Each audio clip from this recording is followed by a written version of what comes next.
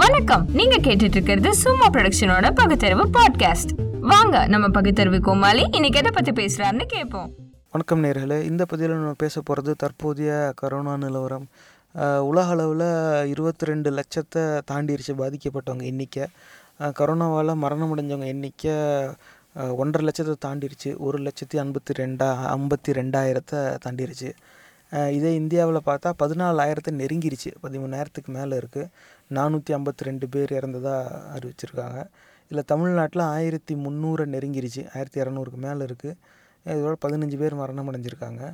இன்னும் தினசரி பரிசோதனை, அந்த நோயறிதல் பரிசோதனை திறன் எந்த அளவுக்கு உயர்ந்திருக்கு அப்படிங்கிற தகவல் வந்தால் மாதிரி தெரியல. பார்த்துக்கிட்டே தான் இருக்கோம். எங்கள் நிகழ்ச்சி நீங்கள் தொடர்ந்து கேட்டுக்கிட்டே இருங்க. அந்த செய்தி வந்ததும் அதை பற்றியும் பேசிடுவோம். ஆனால் இப்போ ஒரு அச்சப்பட வேண்டிய ஒரு சூழ்நிலை உருவாயிருக்கு அப்படின்னு தான் சொல்லணும். இது என்னுடைய கண்ணோட்டம் தான். ஏன் அப்படி ஒரு கண்ணோட்டம் அப்படின்னு கேட்டால், இப்போ அமெரிக்காவே ஒரு எடுத்துக்காட்டாக வச்சுக்கிட்டா, ஜனவரி மாதம் அந்த நாட்டுடைய அதிபர் நம்ம நாட்டுக்கு ஒரே ஒருத்தன் தான் யாரோ சைனாலேருந்து வந்திருக்கானா, அவ்வளோதான், எதுவும் பயப்படாதீங்க அப்படின்னாரு. அதுக்கப்புறமா ட்விட்டர்லேயே இன்னொரு பதிவில் மொத்தமாகவே நம்ம நாட்டில் 5 பேருக்கு தான் வந்திருக்கு, அவங்களும் நல்லா குணமடைஞ்சிக்கிட்டு வராங்களாம், சிகிச்சை கிடச்சிக்கிட்டு இருக்குது, அதெல்லாம் ஒரு பிரச்சனையும் இல்லை, சும்மா தேவையில்லாமல் இந்த ஊடக செய்தியெல்லாம் பார்த்து பயப்படாதீங்க, இவங்க அப்படி தான் கிளப்பிக்கிட்டு இருப்பாங்க அப்படின்னாரு. இன்றைக்கி தேதியில் அது 40,000 நெருங்கி போய்கிட்டு இருக்கு. 34,000 தாண்டிருச்சு மரணம் அடைஞ்சவங்க எண்ணிக்கை. 6 லட்சத்துக்கும் மேலே பாதிக்கப்பட்டவங்க எண்ணிக்கை. ஜனவரி மாதம் மொத்தமாக பாதிக்கப்பட்டவங்க எண்ணிக்கையே 5 தான் இருந்துச்சு அமெரிக்காவில். இன்றைக்கி 6 லட்சத்துக்கு மேலே பாதிக்கப்பட்டவங்க 34,000க்கும் மேலே இறந்துட்டாங்க. அதில் இன்றைக்கி மட்டும் புதுசாக கண்டறியப்பட்ட பாதிக்கப்பட்டவங்க எண்ணிக்கை 13,000 சொச்சம் அப்படி போகுது. 13,000 தாண்டிருச்சு. அப்போ ஒரு நாட்டில் ஒரு நாளைக்கு புதுசாக கண்டறியப்படுற நோயாளிகளோட எண்ணிக்கை 13,000 தாண்டுதுன்னா, அன்னைக்கு தேதியில் அந்த நாட்டில் பரிசோதனை செய்யப்பட்டவங்க எண்ணிக்கை 13,000க்கும் மேலே தான் இருக்கணும். 10,000 பேர் அவங்க செஞ்சுருப்பாங்க, அதில் 6,000 பேருக்கு வந்திருக்கு. 20,000 பேர் அவங்க பரிசோதனை செஞ்சுருக்கலாம், அதில் 13,000 பேருக்கு இருக்குன்னு தெரிய வந்திருக்கலாம். அது 50,000 கூட இருக்கலாம், அது நமக்கு தெரியாது. ஆனால் அந்த நோயறிதல் பரிசோதனை திறன்கிறது நாளுக்கு நாள் அவங்க எண்ணிக்கையை கூட்டிக்கிட்டே போகிறாங்க. அதனால தான் அவங்களால இது கண்டே பிடிக்க முடியுது. இது ஒரு பக்கம். இன்னொரு பக்கம் யுனைடெட் கிங்டம், அந்த இங்கிலாந்து அந்த நாட்டை பார்த்திங்கன்னா, யுனைடெட் கிங்டம் இதே மாதிரி இந்த ஊரடங்கு எப்போ விலக்கு எடுக்கலாமா வேண்டாமாங்கிற பேச்சு ஏற்கனவே வந்துருச்சு. ஏன்னா அந்த பொருளாதார வீழ்ச்சி வந்துட்டதால். ஆனால் அவங்க எப்படி அதை அணுகிறாங்கனாக்கா, ஒரு நாளைக்கு 1,00,000 பேரையாவது பரிசோதனை செய்ய முடியும் அப்படிங்கிற அந்த நோயறிதல் பரிசோதனை திறன் வரும் வரை இதை நம்ம ஒரு எடுத்துக்கவே முடியாது. நம்ம அப்படி ஊரை திறந்து விட முடியாது. ஏன்னா அங்கேயும் ஆயிரக்கணக்கான பேர் இறந்துட்டாங்க. தினசரி ஆயிரக்கணக்கான பேர் இறந்துக்கிட்டு இருக்க ஒரு சூழ்நிலை இப்போ வந்துருச்சு. அதனால இப்படி அவங்க பார்க்குறாங்க. இதில் யுனைடெட் கிங்டமோட ஜனத்தொகை நம்ம ஜனத்தொகையில் 5% கூட கிடையாது. 4.9% தான். அவனே பயப்படுறான். ஆனால் இங்கே மே 3ஆம் தேதி வரைக்கும் ஊரடங்கு தான். ஆனால் சில மாவட்டங்கள்லாம் நோய் இருக்கிற மாதிரியே தெரியல. அதனால கிரேடட் ஓப்பனிங் அப்படின்னு ஆங்கிலத்தில் சொல்ல பயன்படுத்திக்கிட்டாங்க. கொஞ்சம் கொஞ்சமாக ஒரு தரவரிசை பட்டியல் போட்டு அந்த அடிப்படையில் கொஞ்சம் கொஞ்சமாக ஊரடங்கை விளக்கிக்கிட்டே வருவோம். ஊரடங்கை விளக்குனாலும் ரொம்ப உன்னிப்பாக கண்காணிப்போம். அப்படி வந்துச்சுனாக்கா ரொம்ப கடுமையாக நாங்கள் செயல்படுவோம் அப்படின்ட்டாங்க. இப்போ என் அச்சத்துக்கு காரணம் என்னென்னா, 3 வாரம் உட்கார வச்சு ஏப்ரல் 11ஆம் தேதி அறிவிக்கிறதுலையே 10,000க்கும் கம்மியாக தான் பரிசோதனை செஞ்சதாக அறிவிக்கிறாங்க. 3 வாரத்தில் 10,000 பேர் தான் பரிசோதனை பண்ண முடியும்னா, 6 வாரத்தில் 20,000 பேர்கிட்ட தான் அது எண்ணிக்கை வரும். கொஞ்சம் அதிகமானாலும் என்ன 50,000. ஆனால் அந்த எண்ணிக்கை என்னன்னு இப்போ வரைக்கும் நம்மக்கிட்ட சொல்லலை. ஆனால் இங்கே நம்ம கிட்டத்தட்ட 7லேருந்து 8 கோடி மக்கள் இங்கே வசிக்கிறாங்க. இதில் 5% பார்த்தா கூட அந்த எண்ணிக்கை ரொம்ப பெருசாக வருது. நம்மளோட நோயறிதல் பரிசோதனை திறன் எந்த திசையிலையும் அது கிட்ட கூட போகலை. நம்ம இன்னும் 50,000 1,00,000 பேரை கூட பரிசோதனை செஞ்சுருப்போமாங்கிறது சந்தேகம். ஆனால் ஒரு மாவட்டத்திலேருந்து அந்த எந்த புகாருமே வரலை. அங்கேருந்து எனக்கு உடம்பு சரியில்லைன்னு யாருமே சொல்லலை.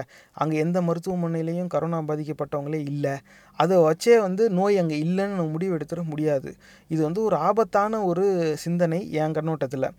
ஏன் அப்படி சொல்கிறேன் அப்படின்னாக்கா, குறைஞ்சது ஒரு தெருவில் 2 பேருங்கிற பேரில், ஒரு ஊருக்கு 500 பேருங்கிற பேரில் அந்த ரேண்டம் சாம்பிள் அப்படின்னு ஆங்கிலத்தில் சொல்லுவாங்க, அப்படியாவது எடுத்து நோயறிதல் பரிசோதனை செஞ்சு, எப்பா இந்த மாவட்டத்தில் இதோட நாங்கள் 1000 பேரை எடுத்துட்டோம், எல்லா ஊர்லேருந்து 2 பேருன்னு எடுத்து நாங்கள் 1000 பேரை பரிசோதனை செஞ்சுட்டோம், யாருக்குமே இல்லை, அதனால் நம்ம எடுத்த ரேண்டம் சாம்பிளில் வரலை, இங்கே நோய் பரவிறதுக்கான வாய்ப்பு ரொம்ப ரொம்ப கம்மி, அதனால் இந்த ஊரில் ஊரடங்கு விலக்கு கொடுக்கலாம், நம்ம திறந்து விடலாம், எல்லா வணிகமும் வந்து பழையபடி நடக்கிறதுக்கு அனுமதிக்கலாம் அப்படின்னு சொல்லி செய்யலாம். ஆனால் அதுக்கப்புறமாவும் இனிமேல் இத்தனை 1000 பேரை நம்ம வந்து ஏற்கனவே பரிசோதனை செஞ்சுருக்கோம், மேலும் இப்படி ஒரு சூழ்நிலை வறுமை ஆனால் பரிசோதனை திறன் அந்த மாவட்டத்தில் வச்சுருக்கோம், இத்தனை 1000 பேரை பரிசோதனை செஞ்சிடலாம் எப்போ யாருக்கு வந்தாலும், அதனால் இப்போதைக்கு செஞ்ச பரிசோதனை வரைக்கும் நோய் யாருக்கும் இல்லை, இனிமேல் அப்படி ஒரு சூழ்நிலை வறுமை ஆனால் உடனே பரிசோதனை செஞ்சு கண்டறிகிற வசதி அந்த மாவட்டத்திலையும் இருக்குது, ஒரு நாளைக்கு இந்த மாவட்டத்தில் இத்தனை பேரை பரிசோதனை செய்யலாம், அதுக்கான வசதி வந்துருச்சு அப்படிங்கிற பட்சத்தில் அந்த ஆங்கிலத்தில் மிட்டிகேஷன் எஃபர்ட் அப்படிம்பாங்க, வரப்போகிற ஆபத்துக்கு எதிர்வினை நம்ம கையில் இல்லாத போது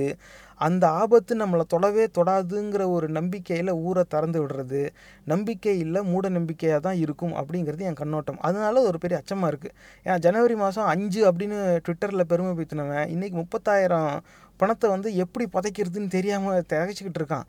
அதாவது அது வந்து மார்ச்சுரியில் வைக்கிறதுக்கு இடம் இல்லை, அங்கே வந்து மணி வச்சுட்டாங்க நேரம், அதாவது 2 மணி நேரம் இத்தனை மணி நேரங்களுக்குள்ளே அந்த பிணத்தை எடுக்கிறதுக்கு யாரும் பொறுப்பெடுத்துக்க வரலனாக்க அதை வந்து நீங்களே சேர்த்து புதைச்சிருக்கேன்ட்டாங்க. ஏன்னா இது அப்படிப்பட்ட நோய், யாரும் முகத்தை கூட பார்க்கவே முடியாது, அதனால கூட்டமாக வச்சு புதைச்சிக்கிட்டு இருக்காங்க. ஆனால் இதே நாட்டு அதிபர் ஜனவரி மாதம் 5 பேர் தான் இருக்குது, ஊடகம் இதை பெருசாகுது, அப்படிலாம் அங்கெல்லாம் வராது அப்படின்னாரு.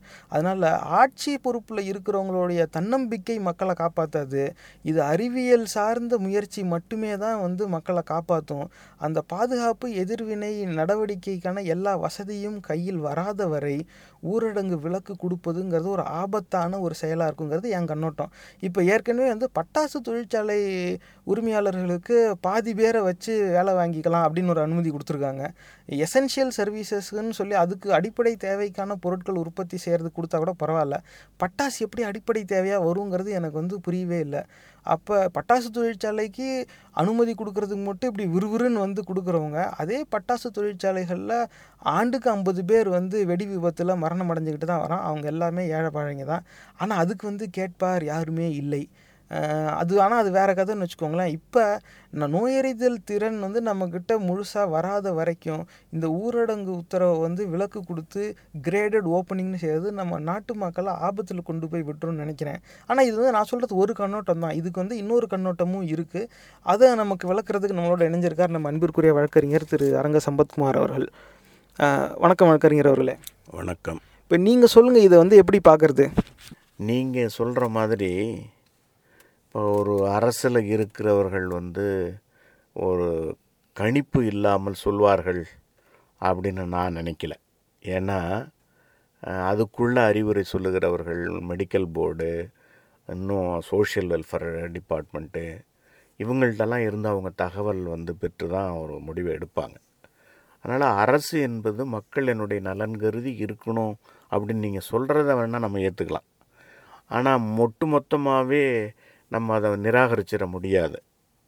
ரெண்டாவது, இந்த லாக்டவுன் ஊரடங்கை வந்து நம்ம நீக்கிடலாம், கொஞ்சம் எந்தெந்த இடத்துலாம் இல்லையோ அங்கெல்லாம் நம்ம அதை ரிலாக்ஸ் பண்ணி கொடுக்கலாம் அப்படின்னு இவங்க நினைக்கிறாங்க. அதனால் நம்மளுக்கு ஆபத்து வந்துடுமோன்னு நீங்கள் அச்சப்படுறீங்க. அது சரியா தவறா அப்படிங்கிறது இன்னும் இந்த தமிழக அரசோ இல்லை மத்திய அரசோ அதை பற்றி சரியான விளக்கம் சொல்கிற மாதிரி தெரியல.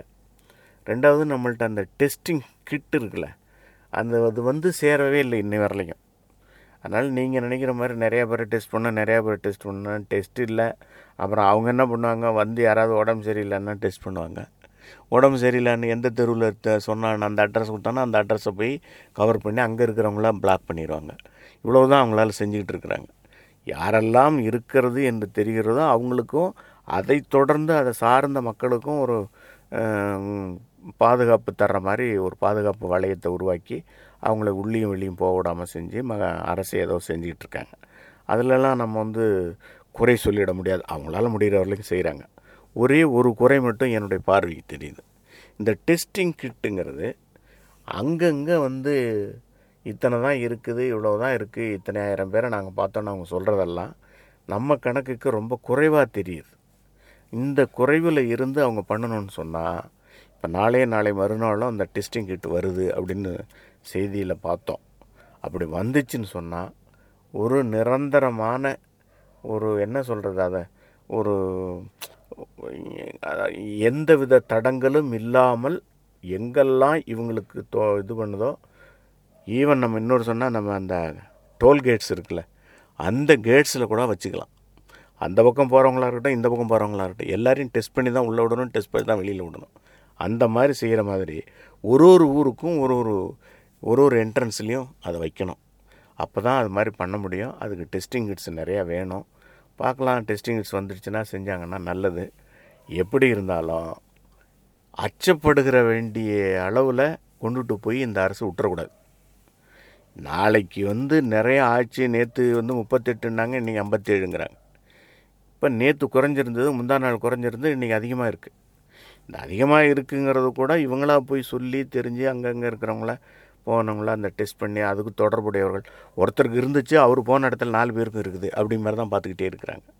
ஒட்டுமொத்தமாக இருக்கிற மக்களை பூரா டெஸ்டிங் யூனிட் வச்சு டெஸ்ட் பண்ணாத வரலைக்கும் கொஞ்சம் சிக்கலாக தான் இருக்கும். ஒருவேளை மக்களை எச்சப்படுத்த வேண்டாம்னு சொல்லி அரசு கருதியிருக்கலாம். அது ஒரு பார்வையில் நம்ம பார்க்கணும். மக்களை பயமுறுத்தி விட்டுறக்கூடாதுன்னு நம்மளும் அப்படி தான் நினைக்கிறோம். மக்களை பயமுறுத்தி விடுறதுங்கிறது நம்மளுடைய நோக்கம் இல்லை. நம்மளை பொறுத்தவரையில் அரசு இன்னும் கொஞ்சம் கவனமாக இருக்க வேண்டும். இப்போ எடுத்திருக்கிற கவனம் போதுமானதா இல்லையா அப்படின்னு ஒரு கேள்வி போட்டு பார்த்திங்கன்னா போதுமானதாக தெரியவில்லை. இனியும் அவங்க ஒரு அதிகப்படியான கவனம் செலுத்தி சோதனை செய்து அதுக்கும் பிறகு தான் இந்த ஊரடங்கு உத்தரவை அவங்க கொஞ்சம் விலக்கி கொடுத்தா நல்லா இருக்கும். இன்னும் அடிப்படையாக என்ன தெரியுங்களா, ஒரு பொருளாதார இழப்பு வருகிறதுன்னு சொன்னால் அதை எதிர்காலத்தில் ஈடுகட்டிட முடியும். இன்றைக்கி இருக்கிற பொருளாதாரம் ஒரு 50 வருஷத்துக்கு முன்னாடி இந்தியாவில் இல்லை, ஆனால் இன்றைக்கி வந்துருச்சு. இந்த ஒரு இழப்பு நம்ம இன்னும் பின்னாடி போகிறோம். இப்போவே ஓராண்டு பின்னாடி போயிட்டோம், 2 ஆண்டு பின்னாடி போயிட்டோம்னு சில கணக்குகள்லாம் சொல்கிறாங்க. இன்னும் 4 ஆண்டு பின்னாடி போனால் கூட பரவாயில்லை, ஆனால் அதை மீட்டு எடுத்து கொண்டுட்டு வந்துடலாம் நாளைக்கு. ஆனால் உயிர்கள் போயிடுச்சுன்னு சொன்னால் இந்த பொருளாதார கணக்கு எதுக்கு? மக்கள் உயிரோடு வாழ வைக்கணுங்கிறத இந்த நாட்டினுடைய நலனாக இருக்கணும். அந்த பார்வையில் இந்த டெஸ்டிங் கிட்ட நிறைய வரவழைச்சு தமிழ்நாடு முழுதும் மட்டும் நம்ம சொல்ல முடியாது, இந்திய நாடு முழுதுமே மக்களை ரொம்ப கவனமாக கையாள வேண்டிய பொறுப்பு அரசுக்கு இருக்கிறது.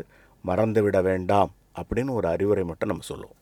நன்றி வழக்கறிஞர் அவர்களே. நீங்கள் சொன்னது ஒரு நடுநிலையாகவும் நியாயமாகவும் இருக்குது. ஆனால் மறுபடி என்னுடைய அந்த அச்சத்துக்கு என்ன காரணம் அப்படின்னா, இன்றைக்கி வந்த செய்தி, இன்னொரு செய்தி என்னன்னாக்கா, நம்ம மத்திய வங்கி இருக்குதுல்ல, சென்ட்ரல் பேங்க், அது அந்த ரிவர்ஸ் ரீப்போ ரேட் அப்படின்னு சொல்லுவாங்க. அதை ஒரு குறிப்பிட்ட சதவீதத்தை குறைச்சதுனால 50,000 கோடி ரூபாய் நம்ம நாட்டு அரசு உள்ளே கொடுத்துருக்கு, ஃபண்ட் இன்ஃப்யூஸ் பண்ணிட்டாங்க. எதில் அப்படின்னு கேட்டால் கார்ப்பரேட் பாண்ட் மார்க்கெட் அப்படிங்கிறாங்க. இப்போ பொருளாதார வீழ்ச்சிங்கிறது உலக அளவில் இந்த கொரோனா ஊரடங்கால் வந்துருச்சு. இது நம்ம நாடு மட்டும் இதில் விதிவிலக்கு கிடையாது, எல்லா நாடுகளுக்குமே இது நடந்துருச்சு. அதுக்கு இப்போ போன பதிவில் கூட நம்ம பேசியிருக்கோம், ஐரோப்பாவில் ட்ரில்லியன் கணக்கில் அவங்களுடைய பணத்தை வச்சு அவங்க அதுக்கான ஈடுகட்டுற முயற்சியில் இருக்காங்க. அதுக்கு பொதுவாக மன்னிப்பும் கேட்டுக்கிட்டாங்க. நம்ம எதிர்பார்க்கல இந்த கரோனா இப்படி கொண்டு விடும் அப்படின்னு. அதனால் பொருளாதார வீழ்ச்சிங்கிறது எல்லாருக்குமே ஒரு தவிர்க்க முடியாத ஒரு சூழ்நிலை ஆயிடுச்சு. ஆனால் பொருளாதார வீழ்ச்சின்னு வந்ததும் மத்திய வங்கி அவங்களுடைய அந்த வட்டி விகிதத்தை ஒரு குறிப்பிட்ட சதவீதம் மாற்றி கார்ப்பரேட் பாண்டு மார்க்கெட்டுக்குள்ளே 50,000 கோடி செலுத்துகிறவங்க, கடைநிலை ஊழியனுக்கும் உணவு கிடைக்கணும்னு ஒரு பிரச்சனை வரும்போது அதை அந்தந்த தொழில் பார்த்துக்கிட்டோம் அப்படின்னு சொல்லி நாங்கள் வேணால் ஊரடங்கை எடுத்து விட்டுறோம், நீ கூப்பிட்டு நீ கூலி கொடுத்துக்க அப்படிங்கிறதும், 2 நாள் கூலியை மட்டும் அவங்களுக்கு நாங்கள் உதவித்தொகையாக தருவோம் அப்படிங்கிறது, வெறும் காசை வச்சுட்டு அவன் நோட்டையாக திம்பான், எந்த கடையுமே இல்லை, எங்கே போய் என்ன வாங்கி சாப்பிடுவான். இப்படி ஒரு அதாவது இது என் கண்ணுக்கு இது ஒரு பாரபட்சமாக தெரியுது. அப்போ பெரும் முதலாளிகளுடைய தொழிலுக்கு தேவைனாக்கா மத்திய வங்கி முதற்கொண்டு இறங்கி உடனே செய்யும், அதை அரசும் அறிவிக்கும். ஆனால் சாதாரண கடைநிலை ஊழியன் சாமானியர்கள் இருக்கிறவங்க, அவங்களுக்கு பிரச்சனைன்னு வரும்போது மட்டும், அப்படியா அவங்களுக்கு ரொம்ப கஷ்டமாக இருக்கா, வேணால் நாங்கள் திறந்து விட்டுறோம், நீங்கள் போய் உங்கள் முதலாளிகிட்ட வாங்கிக்கோங்க அப்படின்னு பொதுமக்களை பாதுகாக்கிற பொறுப்பை மட்டும் தொழில் மேலே போட்டுக்கிட்டு பெரும் தொழில்களை பாதுகாக்கிற பொறுப்பு மட்டும் கைக்குள்ளேயே வச்சுக்கிட்டு இருக்கிறது என் கண்ணுக்கு ஒரு பாரபட்சமாக தெரியுது. என் கண்ணோட்டம் தப்பாகவும் இருக்கலாம், நீங்கள் அதை சொல்லுங்கள். இது ஒரு பக்கம். ஏன் இந்த மாதிரி எனக்கு ஒரு கண்ணோட்டம் வருதுன்னா, பெரும்பாலான ஆட்சி பொறுப்பில் இருக்கிற ஆட்சியாளர்கள், அரசியல்வாதிகள் வந்து பெரும் தொழிலதிபர்கள் தானே. அவங்க எல்லாருமே அவங்க தொழிலிருந்து இருக்கிற பணத்தை வச்சு தானே சீட்டு வாங்குறாங்க. அதை வச்சு தானே அந்த ஆட்சி பொறுப்புக்கு போகிறாங்க. ஆட்சி பொறுப்பில் உட்கார்ந்தபடி அவங்களுடைய தொழிலை தானே அவங்க வளர்த்துக்கிறாங்க. அப்போ தொழிலதிபர்கள் எல்லாருக்கும் வந்து இப்போ ஒரு எண்ணம் வந்துருச்சு, எந்த வேலையுமே நடக்கலை, எனக்கு எந்த பொருளுமே விற்கலை, ஆனால் என்கிட்ட வேலை பார்க்குறவனுக்கு மட்டும் நான் கூலி கொடுக்கணுமா, எத்தனை நாள் கொடுக்குறது, எனக்கு மட்டும் என்ன மரத்துலையா காய்க்குது, இந்த மாதிரி ஒரு எண்ணம் வந்து வர ஆரம்பிச்சிருச்சு. பல நாடுகளில் ஏற்கனவே பெரிய நிறுவனங்கள் வந்து ஆட்கள் குறைப்பு இப்போ ஆரம்பிச்சிட்டாங்க. சில நிறுவனங்களில் வந்து ஆட்கள் யாரையும் வீட்டுக்கு அனுப்பலை, ஆனால் அவங்க சம்பளத்தில் பிடித்தம் சொல்லிட்டு அறிவிச்சிட்டாங்க. நம்ம வந்து ஒட்டுமொத்த நிறுவனமும் வந்து 20-30% சம்பளத்தை குறைச்சிக்குவோம் இப்படிலாம் சொல்லிட்டாங்க. ஒரு சில இடத்துல ஆட்களே வந்து குறைக்கிறாங்க. அப்போ வேலை வாய்ப்பும் போய்கிட்டு இருக்கு, சம்பளமும் ஒரு சில இடத்துல சிறுகிக்கிட்டு இருக்கு. அப்போ பெரும்பாலும் தொழிலதிபர்கள் வந்து எங்களுக்கு எந்த வருமானமும் வராத போது நாங்கள் எப்படி ஊதியம் கொடுப்போம் அப்படிங்கிற கேள்வி வந்த உடனே ஊரடங்கையே எடுக்கிற அளவுக்கு சிந்திக்கிற அரசு இத்தனை நாளாக பசியில் வாடும்போது மட்டும் அவங்களுக்கு அதை கொண்டு போய் சேர்க்கணும்னு தோணலை. இதே அரசியல்வாதிகள் தானே பொட்டலத்தில் பணம் வச்சு வீடு வீடாக கொடுத்தாங்க. இதே தொழிலதிபர்கள் தானே வந்து ஆளே போகாத இடத்துக்கு போய் கொக்கோகோலா பாட்டில் போய் சேருதில்ல. அப்போ அதுக்கான முயற்சி, அதுக்கான திறன் வந்து இருக்குது தானே. அந்த இடத்துக்கு உணவுப் பொருட்களை கொண்டு போய் சேர்க்க முடியாதுங்கிறத எப்படி ஏற்புடையதாக இருக்கும்? இந்த அடிப்படையில் தான் என்னோட இந்த கண்ணோட்டம். இதை எப்படி பார்க்குறது? நீங்கள் ரொம்ப ஆழமாக சிந்திக்கிற மாதிரி இருக்குது. இருக்கிற அரசியல்வாதிகள் எல்லாருமே அவரவர்கள் கட்சி ஆட்சிக்கு வருவதற்காக பெரும் நிறுவனங்கள்டிருந்து நிறைய நிதியுதவி பெறுகிறார்கள் அப்படிங்கிறது உலகறிந்த உண்மை. அதை போய் ரைட் டு இன்ஃபர்மேஷன் ஆக்டில் கூட அது கேட்டு தெரிஞ்சுக்க முடியாதுன்னு அதை ஒதுக்கி வேற வச்சுட்டாங்க. இப்போது நம்மளுக்கு தெரிஞ்ச வரலைக்கும் இன்றைக்கி ஆட்சியில் இருக்கிற பிஜேபிக்கு எல்லா கட்சியை விட அதிகமான டொனேஷன் கொடுத்துருக்குறாங்க பெரிய பெரிய நிறுவனங்கள். இது உலகறிந்த உண்மை தான். காங்கிரஸ்காரங்களையும் கொடுத்துருக்காங்க. வாங்கின பணத்தை திருப்பி அனுப்பினவன் கம்யூனிஸ்டுக்காரன் மட்டும்தான், எனக்கு உன்னுடைய பணமே வேண்டான்னு. ஏன்னா எப்பொழுதுமே அவங்க தொழிலாளர் நலம் கருதி செய்கிறவர்கள். இப்படி நீங்கள் பார்த்தீங்கன்னா இருக்கிற அரசியல் கட்சி முழுசுமே இருக்கிற நிறுவனங்கள்கிட்ட வந்து டொனேஷன்ஸை வாங்கி தான் கட்சி நடத்தணும், அந்த கட்சிக்கு வர்ற காசை வச்சு ஒரு அரசியல் பண்ணணும், அந்த அரசியலில் வந்து வெற்றி பெற்று ஆட்சிக்கு வரணும், ஆட்சிக்கு வரும்பொழுது மீண்டும் அந்த கலெக்ஷன் ஆரம்பிச்சிருவாங்க. இது வந்து ஒரு சர்க்கிள், ஒரு சின்ன வட்டம் அது அவங்க நடத்துறது. இது வந்து இன்றைக்கி இருக்கிற ஒரு பொருளாதார சிக்கலில் அந்த பார்வையை கொண்டுட்டு வந்து நீங்கள் பொறுத்துறீங்க. நான் என்ன சொல்கிறேன்னு சொன்னால், இன்றைக்கி அவங்க வந்து ஆர்பிஐயில் செய்திருக்கிறது பெரிய பெரிய நிறுவனங்களுக்கு ஒரு பாதுகாப்பாக அமையும், ஆனால் எளிமையாக இருக்கிற ஏழைப்பாழவர்களுக்கு அது போய் சேராது அப்படின்னு சொன்னால், இந்த சேருகிற வழி என்ன அப்படின்னு சொல்லுகிற ஆள் இருப்பாங்க. அவங்களுக்கு பொருளாதார சிந்தனை சொல்கிறவங்க அவங்கள்ட்ட கேட்பாங்களா கேட்க மாட்டாங்களான்னா நம்மளுக்கு அதை பற்றி ஒரு செய்தியுமே கிடையாது இது வரைக்கும். நம்மளை பொறுத்தவரையில் ஏழைகளாக இருக்கிறவர்களுக்கு இந்த அடிப்படை தேவைப்படுகிற இந்த காலகட்டத்தில் பெரிய நிறுவனங்கள்லாம் நீங்கள் ஓப்பன் பண்ணி உங்கள் எம்ப்ளாயீஸுக்கு நீங்கள் சம்பளம் கொடுத்துங்க, அரசு வந்து நாங்கள் அதை செய்ய முடியாதுன்னு இவங்க கை கழுவுற நிலைக்கு வந்துட்ட மாதிரி நீங்கள் அதை சொல்கிறீங்க. அது பார்த்தா அது அப்படி தான் தெரியுது. இருந்தாலும் பெரிய நிறுவனங்களில் வேலை செய்கிற எல்லாருக்குமே ஒட்டுமொத்த மக்களுக்கும் சாப்பாடு போடுகிற அளவுக்கு இந்திய நாட்டினுடைய பொருளாதாரம் இருக்குதான்னா நிச்சயமாக இல்லை. ஏன் அப்படி நம்ம சொல்கிறோம்னு சொன்னால், இந்த கொரோனா வர்றதுக்கு முன்னாடியே ஆர்பிஐயிலிருந்து 1,78,000 கோடி என்னமோ, அது ஒரு சரியாக எனக்கு தெரியல, அவ்வளோ கோடியை வந்து எடுத்துட்டாங்க அரசுக்கு. எடுத்து என்ன பண்ணினாங்கன்னு யாருக்கும் தெரியல. நம்மளை பொறுத்தவரையில் இந்த அரசுக்கு தேவைப்படுகிற பணத்தெல்லாம் ரிசர்வ் பேங்க்லேருந்து எடுத்துக்கிட்டாங்களா, அதை ரெக்யூ பண்ணுறதுக்காக பண்ணுறாங்களா என்னன்னோ தெரியல. நம்மளை பொறுத்தவரையில் ஏழைகளுக்கு கிடைக்க வேண்டிய உணவு, உடை, இருப்பிடம் இவைகளுக்கான ஒரு பாதுகாப்பு, அடிப்படை தேவைகளுக்கான ஒரு பாதுகாப்பை இந்த மாநில அரசும் மத்திய அரசும் செய்து கொடுக்கணும். ஏன்னா இவங்க செய்ய போகிறது காலங்காலமாக ஒன்றும் கிடையாது. ஒரு குறிப்பிட்ட அளவு தான் இருக்கும். 1 மாதம் இருக்கும், 2 மாதம் இருக்கும், 3 மாதம் இருக்கும். இந்த 3-4 மாதத்தில் பொருளாதாரம் இழந்து சிரமப்படுற, உணவுக்கே கஷ்டப்படுற மக்களுக்கு அரசே கொடுத்தா கூட ஒன்றும் பெரிய குறைஞ்சி போகிறது ஒன்றும் கிடையாது. அப்படி வேணால் நீங்கள் சொல்லலாமே தவிர அப்படி செய்ய சொல்லி கட்டாயப்படுத்தலாம், ஒன்றும் தப்பு கிடையாது. மக்களாக இருக்கிறவங்க, எதிர்கட்சியாக இருக்கிறவங்க, அரசில் இருக்கிறவங்கள கட்டாயப்படுத்தி ஏழைகளுக்கு செய்யுங்க அப்படின்னு சொல்லலாம். ஆனால் அப்படி யாரும் இப்போ சொல்கிற மாதிரி தெரியல. ஏன்னா எல்லாருக்கும் அந்தந்த சிக்கல் வந்துடுமோன்னு பயப்படுறாங்களா என்னன்னு தெரியல.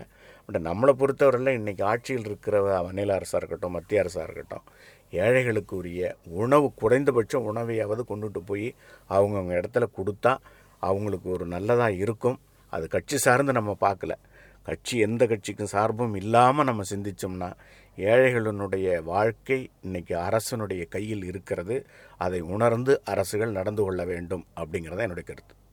நன்றி வழக்கறிஞர் அவர்களே. நேர்களே, சிந்திச்சு பார்க்க வேண்டிய ஒரு விஷயம், பொருளாதார வீழ்ச்சியால் ஊரடங்கை விளக்கலாமாங்கிற அளவுக்கு அரசு போயிடுச்சு. ஆனால் இப்போ பணத்துக்காக ஊரடங்கை விளக்கி உயிரை பணைய வைக்கிற ஒரு சூழ்நிலை வந்துருமோங்கிற அச்சம் இருக்குது. இதுதான் என் கண்ணோட்டம் வச்சேன். வழக்கறிஞரும் அதுக்கான மறுபக்கத்தை தெளிவாக விளக்கியிருக்கார். இது சிந்திச்சு பாருங்கள். ஊரடங்கு உத்தரவு இன்னும் அமலில் தான் இருக்குது. தயவு செஞ்சு அதை மதித்து நடந்துக்கோங்க. சானிடைசர், சோப் எல்லாம் பயன்படுத்துங்க. வெளியே போனால் முகக்கவரி போட்டுக்கோங்க. முகக்கவரி போடுறதுனால நமக்கு நோய் வரலனாலும் பரவாயில்ல, நம்ம கிட்டேருந்து மற்றவங்களுக்கு எந்த தொற்றும் போகாமல் இருக்கிறதுக்கு அது ஒரு பாதுகாப்பாக இருக்கும். அதனால் தயவு செஞ்சு அதை பயன்படுத்துங்க. சிந்திச்சு பாருங்கள். இந்த பதிவு உங்களுக்கு பிடிச்சிருந்தா தயவு செஞ்சு சமூக வலைத்தளங்கள்ல இதை பகிர்ந்துக்கோங்க. மறக்காம சும்மா மூவிஸ் ஃபேஸ்புக் பக்கத்தை லைக் பண்ணி தினசரி செய்திகளோட நகைச்சுவையான கண்ணோட்டங்களை பார்த்து மகிழுங்க. எங்க பதிவு ரொம்பவும் பிடிச்சிருந்தா கூகுள் பிளே ஸ்டோர்ல சும்மா தமிழ் மீம்ஸ் ஆண்ட்ராய்டு ஆப்பை பதிவிறக்கம் செஞ்சு எங்க எல்லா பதிவுகளும் சுலபமாக தொடருங்க. இந்த நிகழ்ச்சி உங்களுக்கு ஏதாவது ஒரு வகையில உதவிருக்கும்னு நம்புறோம். சும்மா ப்ரொடக்ஷனோட பகுத்தறிவு பாட்காஸ்ட் பொறுமையோட கேட்டதுக்கு நன்றி.